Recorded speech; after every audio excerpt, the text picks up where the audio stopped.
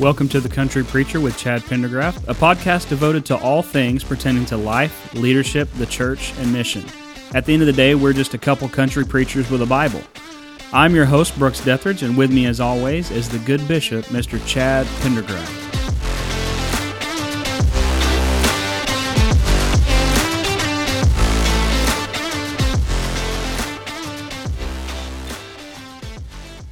Well, good morning, Pastor. How you doing today? I'm good, buddy. How you doing? I am doing good. So, what have you been preaching through recently?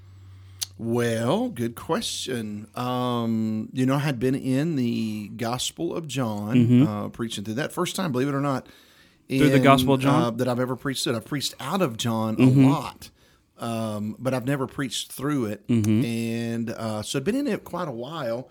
Took a break, and which I typically, as you know, I do often if I'm in a gospel account or another, larger book, then I'll take small breaks, here, there, and wherever on it. And so we did that.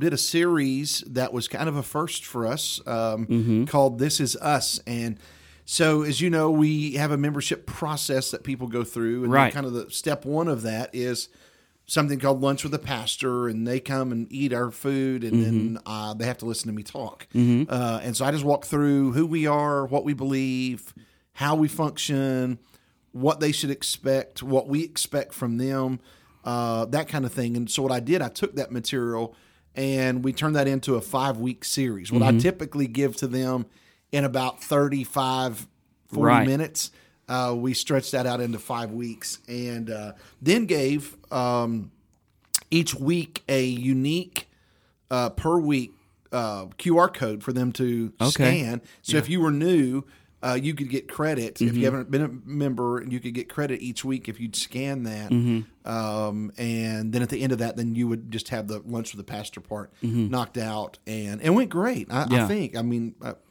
everything we can tell looking back at it, it went good. I was very happy with it. Had great participation. We didn't know if anybody would do that or not, but they did. Had several went through, scanned it each week. Good. And so now they're kind of on to the next phase meeting of with membership, pastors. meet with the pastor, that kind of thing. And then I was out doing some revivals there for a couple of weeks, and kind of back in and out. And so I had a one-off or two message in there. And this week we're jumping back into John. John. Okay. Headed back that direction, and so excited about. What chapter are you on? Chapter 8 is where we're going to be at. The woman caught in adultery. Oh, yeah. Is where we're going to be. That's a good text. Week. Yeah, I'm excited about it. That's good. I'm preaching through 1st and 2nd Thessalonians, and so I'm in 2nd Thessalonians right now. He's coming back. So we kind of put them together because a lot of the themes are very, very similar. Sure. And so I've kind of preached them as one together. Yeah. There's some hard-hitting preaching in there. Sure is. Yeah. There sure is. You're chilly. There sure is. But this week we're talking about apostasy and the Antichrist. Oh, so, that's easy. I mean, that's pretty easy. I don't need to study. Soft serve there. Don't need to study or anything. Just get up there and speak from the heart. Yeah. Yes, sir. But no, it's going good. We actually, how many gospel accounts have you preached through? I don't know. This is either 3 or 4. This may be 4. Okay. I'm not sure if I know I've done Luke, and I know I've done Mark. I've been here for Mark. Yeah. But I can't remember if I've done Matthew or not. I think part of me thinks I did part of Matthew, like half of it, and then abandoned and went somewhere else for some reason. So I've done. I'm gearing up, Lord willing, to do Mark in 2024. Oh, fun! And I've done Matthew before with our students. And so this will be the second one. Okay. So, wow, I love it. I think this will go by a little quicker. I skipped some stuff in Matthew to make it go by quicker. Well, Mark, by design, Mark is a kind of a hyper-speed book. I mean, he doesn't stay and dally around anywhere. He just moves from scene to scene to scene. Yep. And so it's a really fun book to preach through, for sure. I'm looking forward to it. Yeah. Now, what I have done is when I do gospel accounts, one of the fun parts of your study there is the the harmonizing of the Gospels. And going and finding out what the other one said about the same story. That because some of them are much more detailed than others. They are. So anyway, that's been interesting to do. Matter of fact, even one week, and I can't remember what the particular story was, but I'm in John.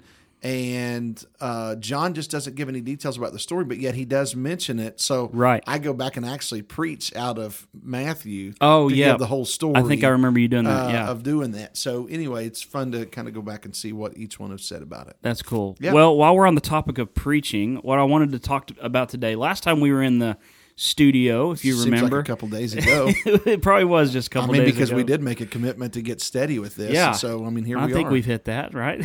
I feel steady. So, the last time we talked about our favorite dead preachers. Yes, sir. Dead guys. Yeah, dead guys. So, today I wanted to talk about our favorite living preachers. Okay. So, no more dead guys. No more dead guys for this episode. Just guys that are alive presently. Presently alive, as of this recording. We don't know for how long, but November 22nd, 2023, they're alive right now. Okay. Yeah, and I haven't been on social media, but I think they're still alive as of this recording. So I like it. So let's talk through some of your favorite guys. So who are some of your favorite guys to listen to that are still with us? Well, there's going to be a lot, but I'll narrow down for the sake of conversation today. One of the first guys that I will mention, and I'm kind of doing this as a group of guys that I listen to more than anybody else. So I guess that would put them more at the favorites list. Right. Top of the list for me would be Mac Brunson. Yes. And the irony of this is I like a guy. If you just said, "Hey, describe your ideal preacher," I want him to sweat. I want him to get up, clear off a spot, and throw a walleye gospel fit. Yeah. But that's not Mac. No, it's really not. Mac is much more in what I'm classifying as a teacher than he is even preacher. Yeah. But yet I find myself still listening to Mac probably as much or more than anybody currently. Jerry Vines would be way up on my list. A guy that won't be quite so well known is Roc Collins. Yeah, he's an evangelist. Right? Once upon a time was out of Ocala, Florida. Then I think moved to Jacksonville. Okay, and I don't know if he's still in Jacksonville, but I think he is. Roc Collins would be one. Another evangelist that is serving the State Convention of Tennessee currently. My guy Fred Luter from down in Nolens. Yes, Franklin Avenue. Yes, yeah. He is. He's been there a while, hasn't he? Long time. Yeah, long time. And he's native to there. He grew up there in the 9th Ward. As he describes it, on the other side of the tracks, the wrong side. Yeah. And grew up rough, living on the streets, and God saved him radically. Became a street preacher, and we had the privilege of going to his church. Yes, back in June, summer when we went to the SBC, and my soul, it was great. I had a great day. Oh, that was so much fun. But what a place they have built, there under his leadership. And so anyway, he's one. And then my buddy Clark Bosher, and obviously would be much more or less well known than a lot of these guys. But Clark is one of those that I'm looking at as far as impact in my own life.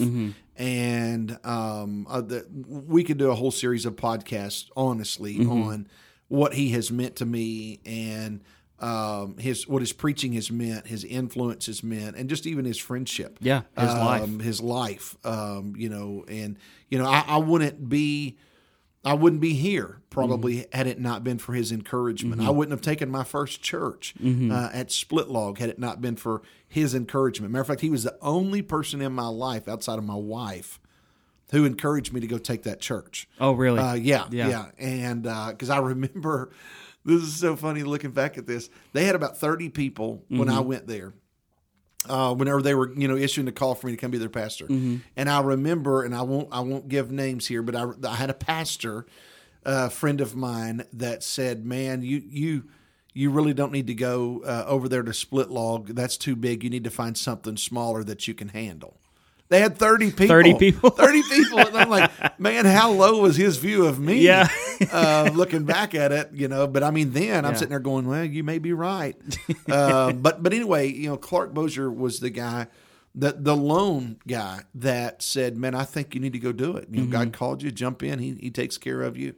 And then whenever it came to coming here to Crescent Valley, he was one of the very few guys that spoke up and was like, hey, I think you should do this. God's opened a door, and you need to go through it and see what's there. So yeah, his and that's obviously just his influence as a friend, but his preaching, and we'll get into that here in a little while. Yeah. But his preaching has been very impactful. But the list is so long. I mean, you got guys like Junior Hill. Yeah, he's one of those guys that his preaching is so been impactful.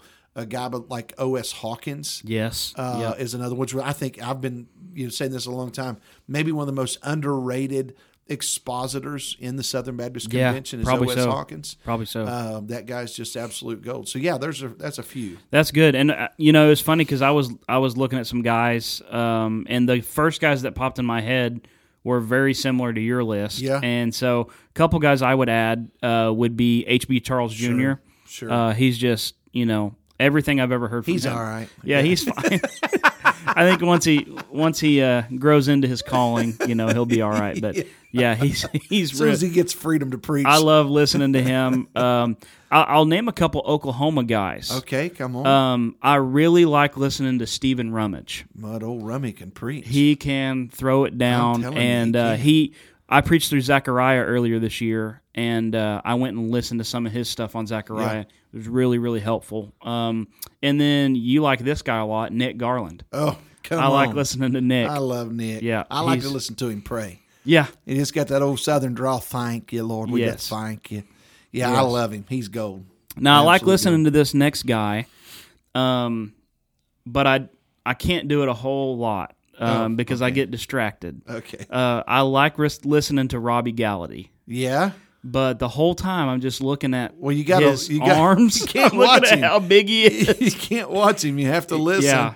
Yeah. Otherwise you're just like, why is he flexing? He's built like an NFL tight end. Yeah. Yeah, or the NFL O-line. Yeah. He's large. He's just a big guy. We saw him at the SBC, and, most pastors are not real large built guys. They're like muscular, real large, but they're not built like Robbie. But they're not, and a lot of them are not super tall. No. And so everywhere you look, you're like, oh, there's Pastor Robbie. He's a man among boys. You just see him across the convention yes. floor. Yeah. But he's very gifted. I like listening to him God preach just as got well. his hand on that guy. It's really been remarkable watching from a distance his ministry and how God has blessed it, guided it, and really used Robbie's approach to the pulpit to do so. Yeah. So let's go to your list. Okay. What are some things that you like? So we'll go like guy by guy. So start with Dr. Brunson. Sure. What are some things you like about his preaching? Oh. And I guess a companion question, because this may bleed together. Yeah. What are some things you've learned from his preaching that you've tried to apply, mold to your ministry? Okay. Yeah, and it's going to be a little bit different for each guy, and that may be why I kind of gave you the list that I did. Dr. Brunson, one of the first things that stands out to me about Dr. Brunson is that he may be the most gifted illustrator in preaching that I have ever seen. Dr. Brunson is known for his love of history. And I love how he does this, and I've tried it and it flops. It's not a good thing to emulate other guys, but he begins a message, again, no notes. He just walks up there. This is just all in his little photographic memory. Yep. He walks up and he just begins in 1739 at 9 a.m. on October 2nd. Yep. Fitzgerald von Hickenbach. And he starts telling this story that you're just on the edge of your seat because he's such a great storyteller. There's an art to storytelling. There is. Guys don't get this. There is. Because if you're just up there reading something off of a piece of paper and this monotone, it's I not don't the care same. what it is. It's not the same. But when you can tell that almost as though like you were there, or at least your grandpa was, and he was telling you the other day right before he passed. Yep. And that's Mac Brunson. And he Yep. tells that story. Well, then he just kind of just ends and he says, and folks, that's what we see here in Matthew 9. And then he takes off preaching his sermon. At the end of his sermon, he comes back. Yep. And he said, and Frederick von Lichtenbach, and he sandwiches it with the kind of like in. Paul Harvey, used to do, and the rest of the story. Yes. He does that. That was a bad Paul Harvey, but anyway, that was my attempt. And so I've just loved how he just takes just true living stories from history and takes that to the Bible and illustrates. Dr. Brunson is a church historian. One of my favorite things that I've ever heard him do, I heard whenever he was at First Jack's, and he did a series on church history and literally started from the apostles and walked through till today. And oh my soul, it was, I mean, I couldn't get enough. It was like he was doing a Sunday night series. Yep. And every Monday morning, I'm hanging out waiting for that thing to drop. And I went and got it and listened.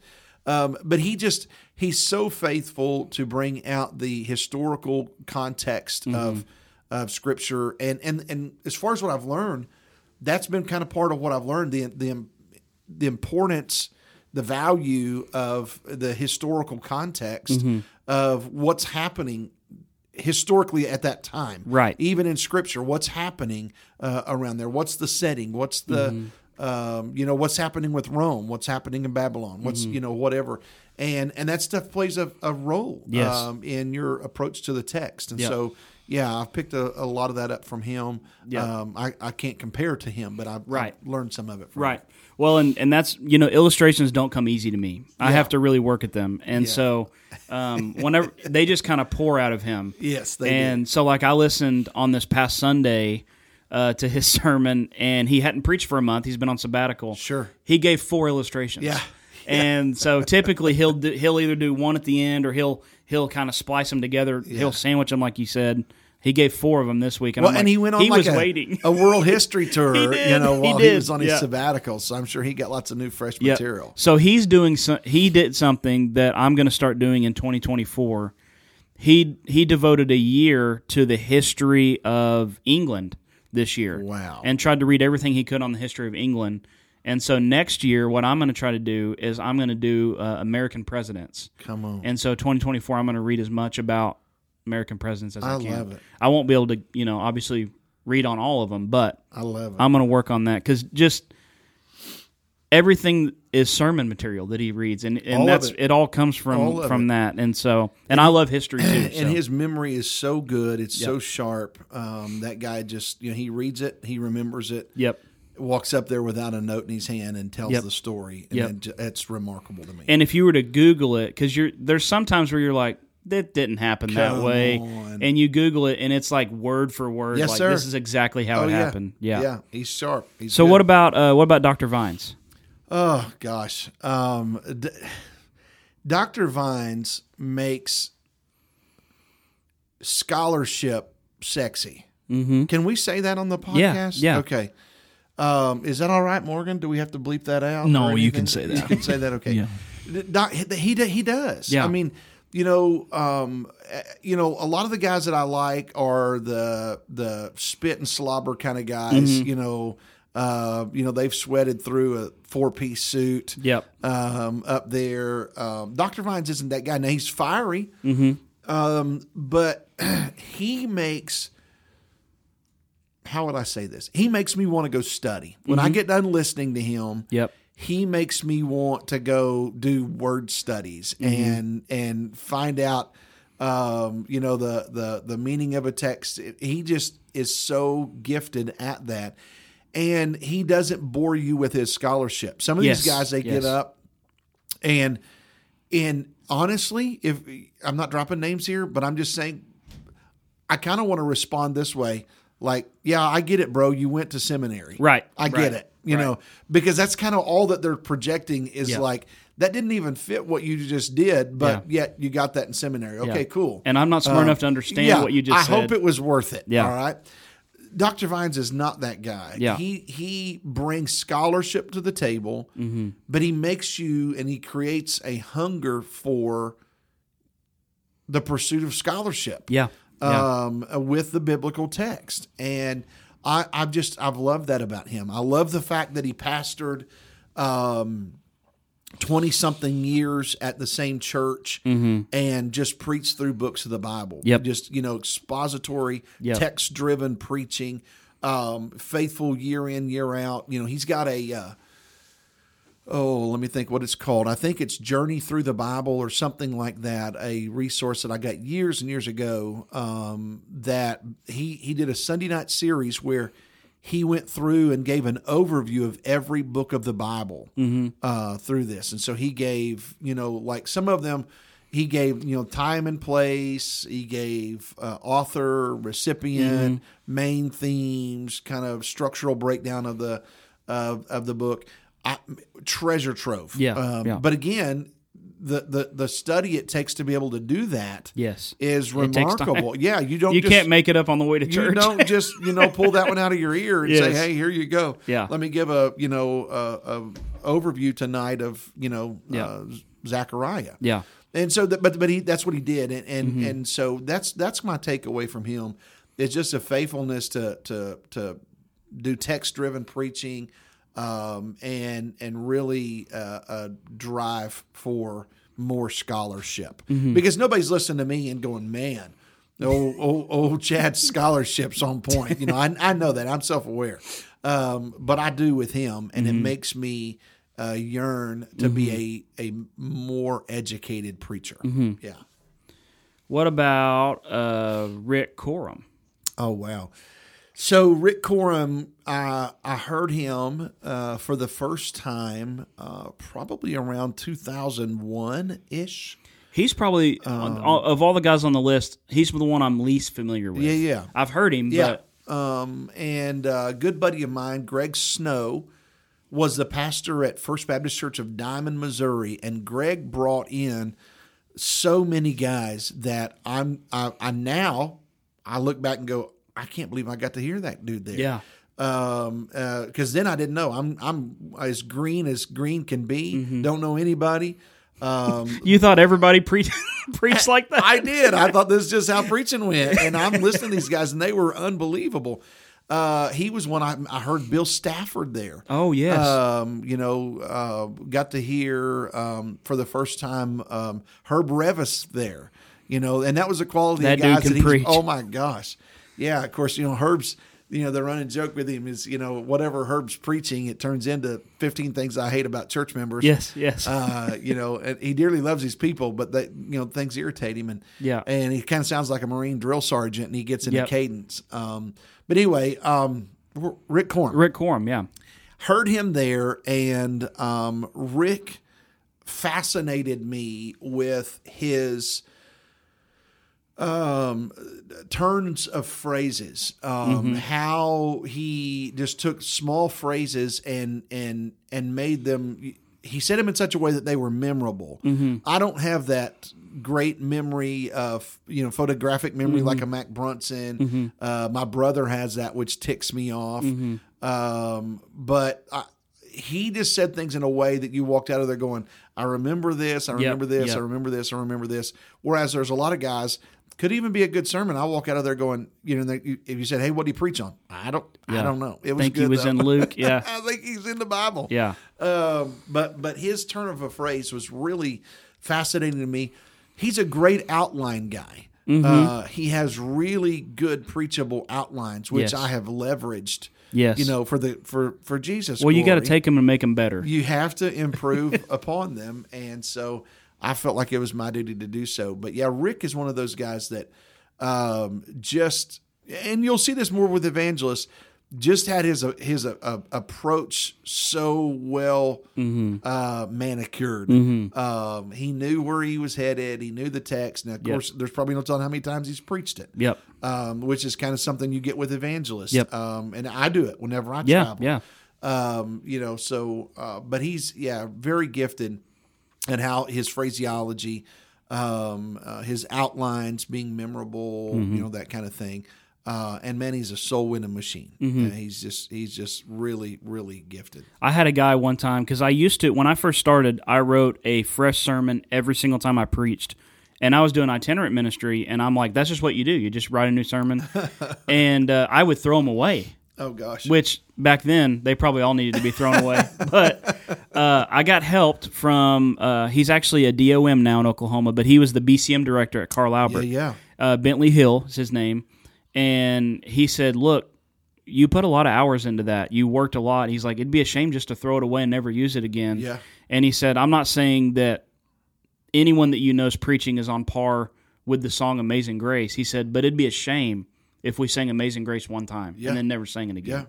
Yeah. And that really changed it for me on being more okay with, obviously we still got to study, stuff like that, but being able to use something you've used before and preach it again. I think it's one of the great tragedies. And you get better at it. You tweak stuff. Yeah. I think it's one of the great tragedies of preaching is that guys go and pour their life out into multiple hours into the study of this message, go preach it one time, 30 minutes, and it never sees the light of day again. Yeah. Think of how many times Morgan sang his songs. Yeah. And we're still listening to that. And we still sing. Amen. Yeah. We still sing with him. Yeah. Right? If I didn't like sing it them, was brand new. If I didn't sing them a number of times, you wouldn't know the words. That's exactly right. I probably wouldn't like him until I've heard it a number of times. That's right. But I'm a firm believer in it's all the word. It doesn't have to be something that's never been preached to be good. Yep. Or certainly somebody's preached it. Somebody's preached it. So yeah, a good point to bring up though. What about old Roc Collins? What do you like about him? I like his voice. I do like his voice. He is the blackest sounding white preacher. Yes, he that is. I know. He is. And that's not an insult to anybody other than myself because I can't do what he does. Yeah. Roc he's a rock star in the pulpit. He really is in that sense of everybody wants to be able to preach like that, but very few can. Yes. He is one of those guys that is a rhythm guy. He gets rolling just like a lot of our black brothers. They get into a rhythm in their preaching that just builds. They start off with this. Grace and peace to you, and blessings to be upon you and your brother and your brother's village, and then before long they're sweating and they've got veins popping out of their ears. They're pulling their tie off. The tie's pulled off, shirts untucked. Because they preached it untucked. But Roc is one of those guys that it's just hard to sit there and not pay attention when he preaches. That guy is an attention grabber. And that may not even sound good, but I mean that in the best possible way. He holds me captive. He demands you to listen to him. He does. But his passion that he comes to the pulpit with, of course, again, I'm a Southern guy, and so I love the drawl of his voice, that twang. He just sounds like a guy that I went squirrel hunting with a couple weeks ago. That's just who he is. And he came in, took his overalls off, put his suit on, and now he's up here screaming in my pulpit. And as you've noticed going through my list, though I'm always inclined to listen more to those kind of guys, and I'm drawn to that I've tried to kind of put in my own life a balance of guys, because these are very different preachers, very different preachers. But that's one of the things I've just loved about him is just his fire. That dude comes with a fire, and maybe he's had messages where he doesn't, but I've not heard it yet. Every one of them. That dude comes up there like he's just somebody's lit him on fire right before he walked out, and he ain't stopping until the flame goes out. Absolutely. What about Fred Luter? What do you like about him? Oh, boy. Everything. Fred's another one of those very rhythmic delivery, Fred is very calm whenever he, addresses them at the beginning, laid back. But one of the things I love about Fred, and I've learned much from Fred, he's a list guy, and which a lot of our black preachers are. I was hoping we would get to this. Yeah. Fred's a list guy, but one of the things I like about Fred's list, Fred's a contraster. Yes. So there's a lot of different ways to do lists. Like I like to do A to Z lists, and I love to do his kind, but I'm not near as gifted at it as him.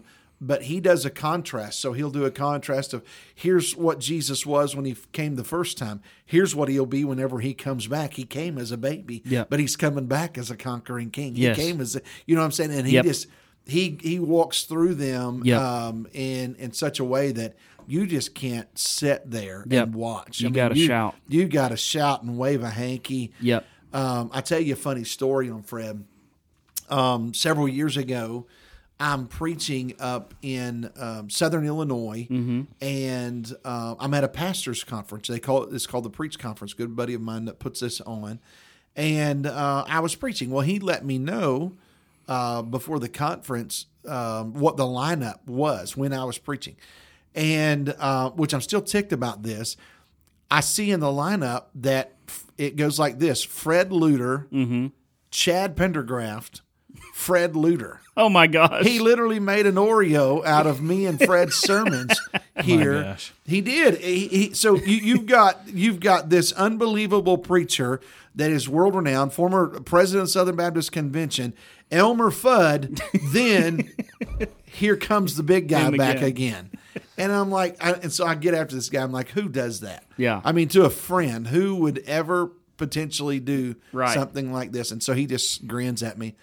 So I'm trying to think, what can I do? And I wore the best, fanciest suit I could possibly find or buy. Yeah. And I'm thinking of every illustration and list that I could possibly, but I'm telling you, I'm nervous. Yeah. And so sure enough, here the day comes.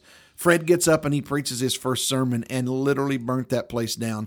I mean, these guys are up on their feet and they're shouting and screaming. Half the congregation's sweating by the time he gets done. It was so good. And then here I come. I walk to the pulpit and I look, and they're still shouting. I mean, it was that good. I walk up there and I look at them, and I look down at Fred, who's down there trying to catch his breath, and I look at him and I said, "Well, that was cute." Little devotion, little Sunday school lesson. I said, "Well, Fred, I appreciate you kind of giving us a little starter for the day. Sweet little sugar stick that you brought." I said, "Now y'all get your Bibles out. We're going to have some preaching." Oh my gosh. I did. I don't know what compelled me to do that, but that was cute. It probably wasn't the smartest thing I've ever done to. He probably did the same thing as soon as you got done too. Probably so. Yeah. I don't remember that part. It was all kind of a blur, but Fred's become a good friend to me over the years, but his preaching all the way back into the days whenever I was going to First Jack's at the pastor's school. Fred would walk up to he wouldn't even get to the pulpit, and these pastors loved him so much. That was kind of the trademark. Is he'd get his hanky out and he'd wave his hanky. So it became a thing on his way to the pulpit that everybody got a hanky out. Oh, and wow. so like you've got, 8,000-10,000 pastors down there, and we're all waving hankies before he even starts. Oh my goodness. It's like, how can you not preach? Yeah. And burn it down whenever they're up there doing that. But he's just a beloved guy, and it's because of that, because he brings passion, he brings excitement. He's a true biblical scholar, and at that time, this was in their old building. He was doing that 3 or 4 times every Sunday. Yeah, and I don't know how his voice held up, because he's just going bananas up there. So, something I've also noticed about him is he's very pastoral in his preaching. Oh yes, very much so. I listened to a sermon of him preaching at Bellevue for Dr. Gaines, and he was like, "Hey, you used to be at Franklin Avenue, and like he's just like, and he'll preach at his church, and he'll be like, "Hey, Sister Sharon, so glad to see you here." And even in his announcement, he's very pastoral. So, and his son Chip, that's coming up behind him, is a preaching machine as well. Yeah, love Chip to death. But yeah, Dr. Luter's been a treasure, to the Southern Baptist Convention, and certainly has been impactful in my own personal life. All right, what about your buddy Bosher? Boy. Let me just tell you this. We'll start with what's most important here with him. I love his passion for souls. Yes. That's the thing that I love the most about Clark Bosher, is that guy is relentless at going after souls. Yes. And I've said this before, and I'll hang on to this and say it again today. I don't know of anybody that God has put his hand on more than that guy, outside of possibly like a Billy Graham, in regards to the gifting of drawing the net like him. I'm just convinced that Bosher could, and how this happens, I don't know. I'm convinced he could get up and hum "Do Lord," and somebody's going to fall out and get saved. But again, and he'll be quick to tell you this, that we don't talk a lot about this in preaching. There's an importance of an anointing. Yes. In our preaching. Yep. Unction. Unction. If that's not there, we're just, transferring info back and forth.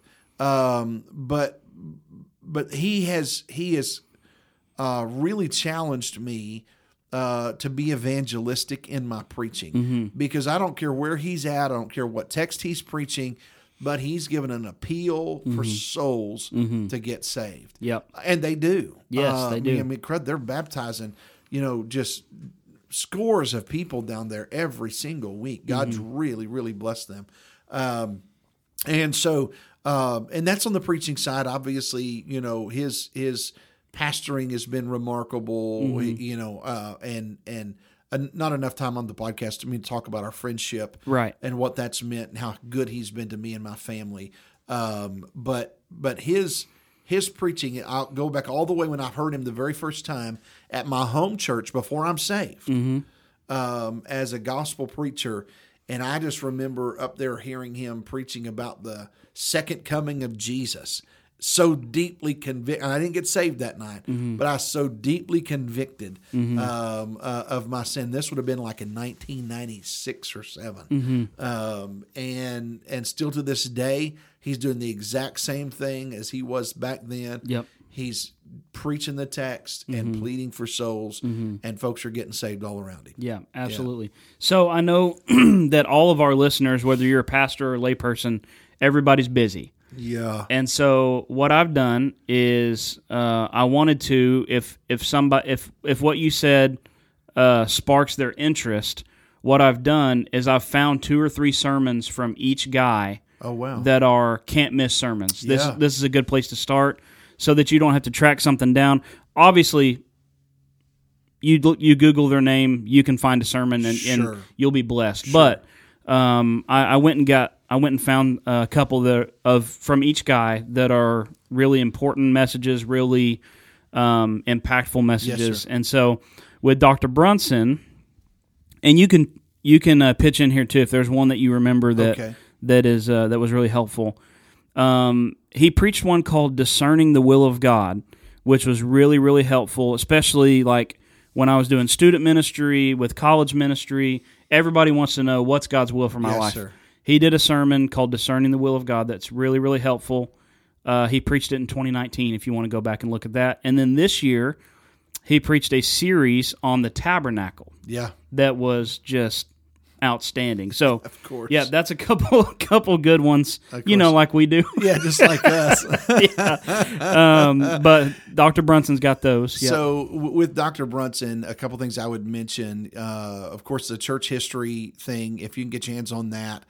He's done that again with his son-in-law there at his church currently. Valleydale. At Valleydale, and they can go find that there on their website.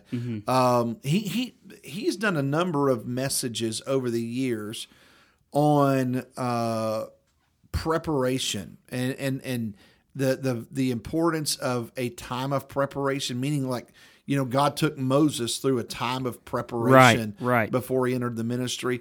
And so he's probably got a message out there called "The Time of Preparation" or something like that. If they can find that, and again, a Google search will probably get you there. Gold, absolute gold. I just wish I could remember the exact title, but he's said a lot about that. Yes. And really helpful for me because we want everything right now. Yes. We don't think that, if it's not happening for me right now, then this is wasted time. Yeah. Must not be God's will. Yeah. That's just absolutely not true. There is a series of time of preparation that God's getting you ready for what He's getting you ready for. Mm-hmm. Yeah. Very good.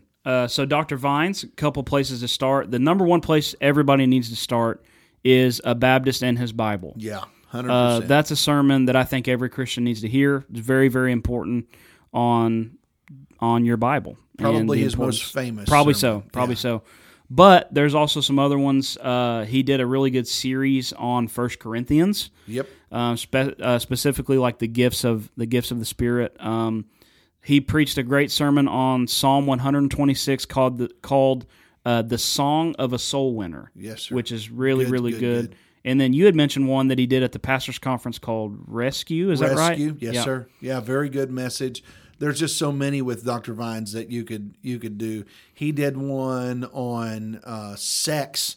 That was a whole series on sex out of Song of Solomon. Mm-hmm. Absolute gold, especially obviously for married couples. Yes. But really, really good approach to the text. He just, I've got in my office, I've got series after series that guy has preached.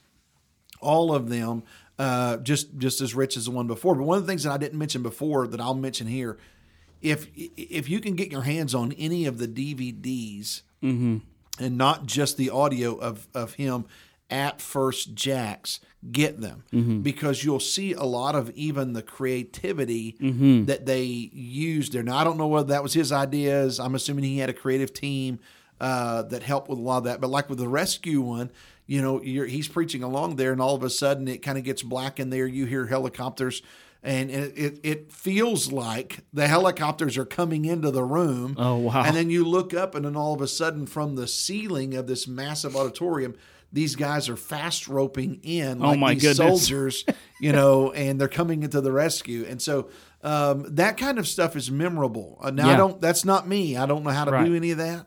But if you can do that and do it well, then yeah, by all means. Yeah. But that's something that I've really been blessed by his ministry, the creativity to illustrate that way. Yeah.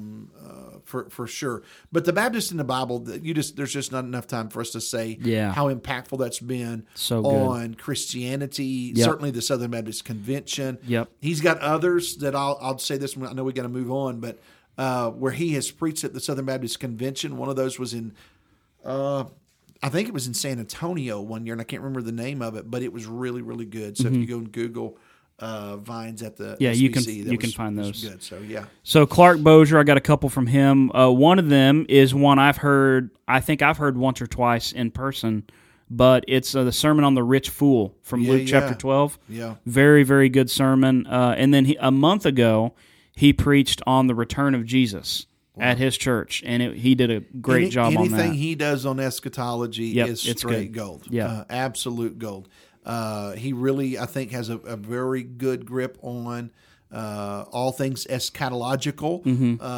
He again, like a lot that we've mentioned today, great sharp memory, and so much of what he does. I mean, he'll quote more scripture in a single sermon than I have total memorized, I think. But he really sharp mind, and so when you get into some of those eschatological events, man, he just by memory just kind of walks you through, and gives you a grip on and a picture of how things are scheduled to work out in that way. So, but he's really good with any of that. Yes, Roc Collins, a couple of really, really good ones. Repairing Broken Altars from 1 Kings 18.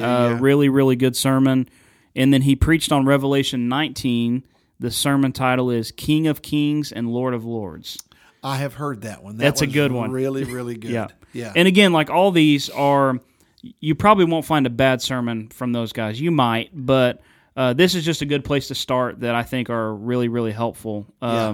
Roc Collins, I've heard this one a couple times.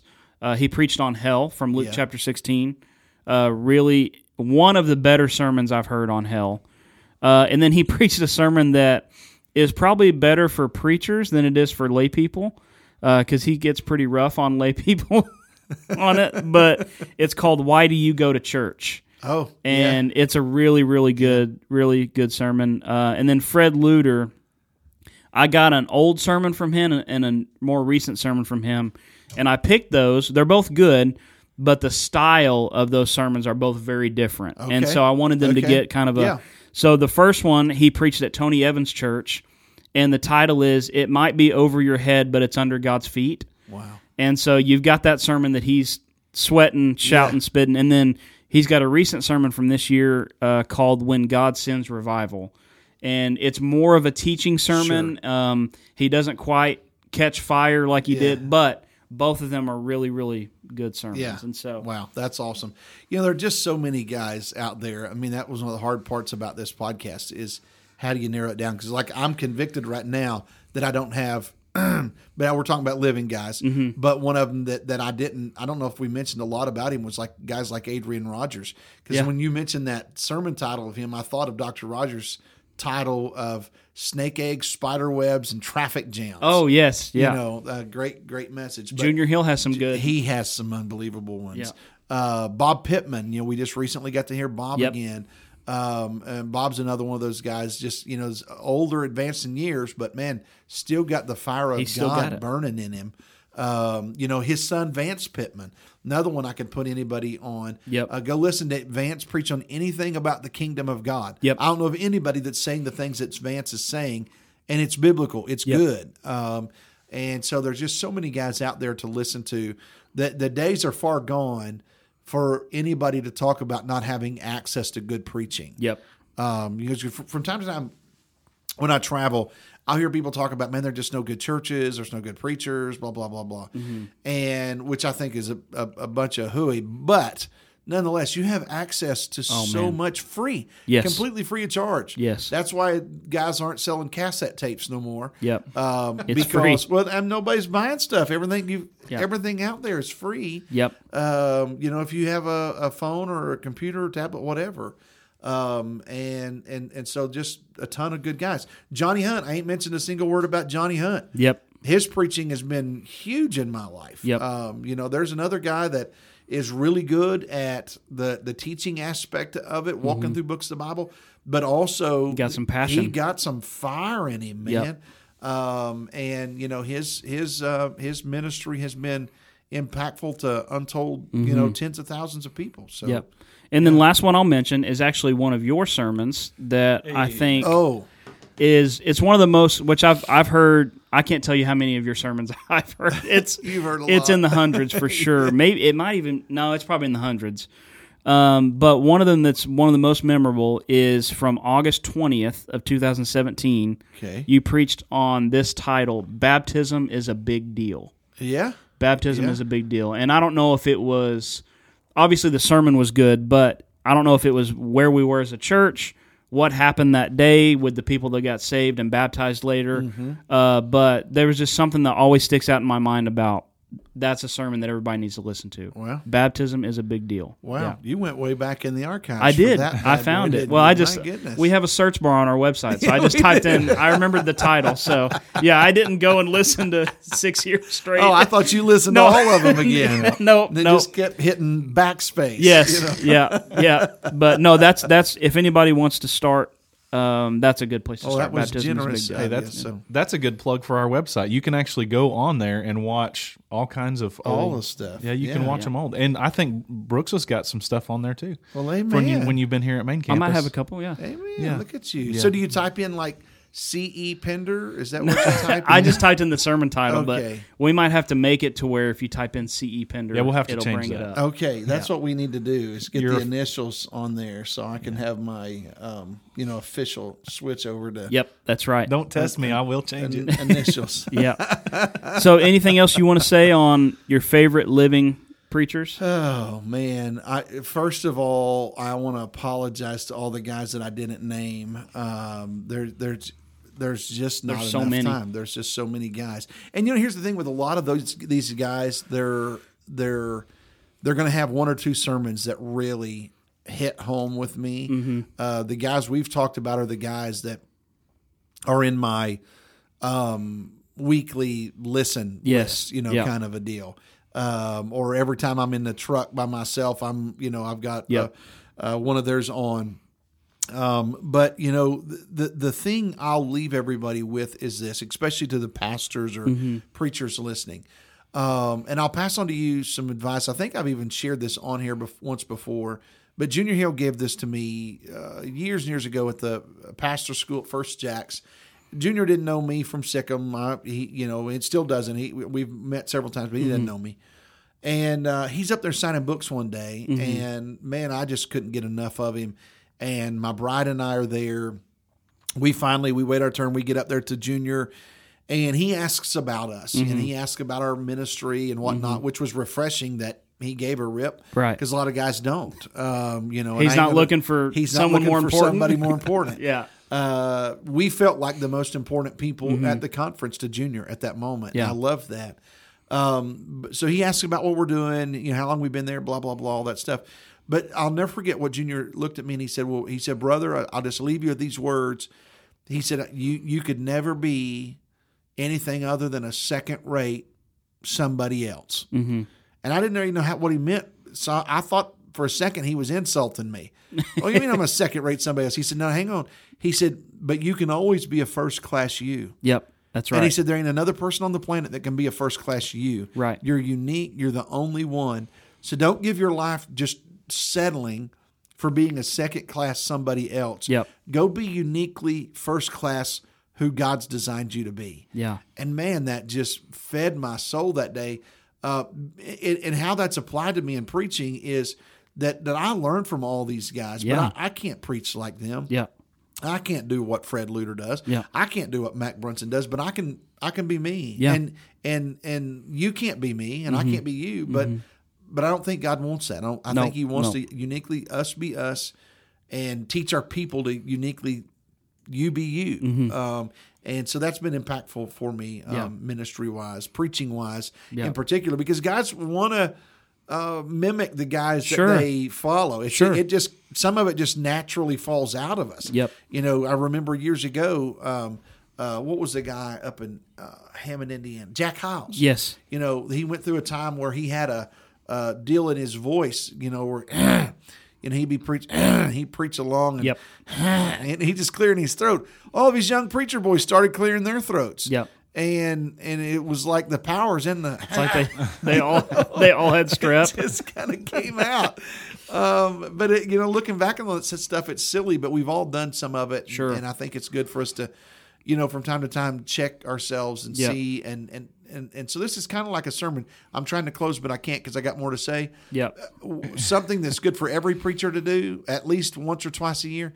Go watch yourself. Oh yeah. Not just listen. Watch yourself. Yeah. And it'll make you a better preacher because you'll get disgusted at some of the things that you do. Yeah. Some of the little ticks that you pick up, stupid phrases or words or, whatever. Yeah. I'm listening right now to my son's captain of his ship. He's deployed. And so this captain comes on and they do like these captain's blog kind of thing. It's driving me nuts because he goes, oh yeah, every phrase, and he'll say something else, and then tomorrow we're gonna, and I'm like, you need to go. You need to watch yourself and listen, and you'll quit doing that. Yes. So yes, there you go. One of the most terrifying things that I've done, and I'm being a little dramatic, but it was scary, was when we went through our whole process with the North American Mission Board.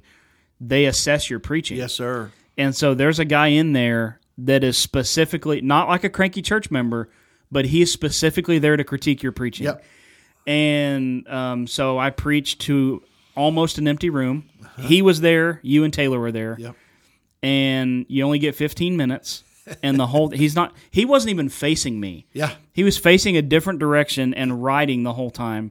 Never looked up. And so just really nerve-wracking. And then at the end, we did a debrief, and he did something I thought was helpful.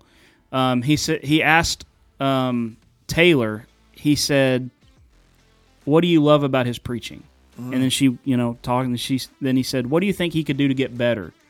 And she offered, she's like, nobody listens to you preach more than she does. Sure.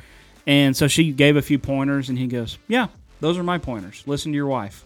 Wow. And so, yeah, he gave a couple of things, but those are good. Those are sanctifying, even though they're scary or painful of like, yeah, I say that a lot, or I do that a lot, and I need to get better at that. They will make you better if you do them. They will. But you have to go through the pain of watching yourself. Listen, I watch me, and I'm like, I don't know how anybody still goes to our church listening to that mess. Yeah, same here at times, but they do. And so when I watch me, not when I watch you. Oh, I appreciate that. Thanks for clarifying. You're watching me too. No, when I watch me. Why are they not all at City Campus instead of over at Maine? No. I love it. I think that's a good place to stop. That's a good place to that's shut where her we down. quit. And so we'll be back either next week or next month or next year. It'll be less next than year. It'll be less than 3 months. It'll be okay. Yeah, I like that. less than 3 I like months. your commitment. Yeah. I'll be back. Man. Thank you for listening to The Country Preacher with Chad Pendergraft. Tune in on Thursdays as we discuss all things pertaining to life, leadership, the church, and mission.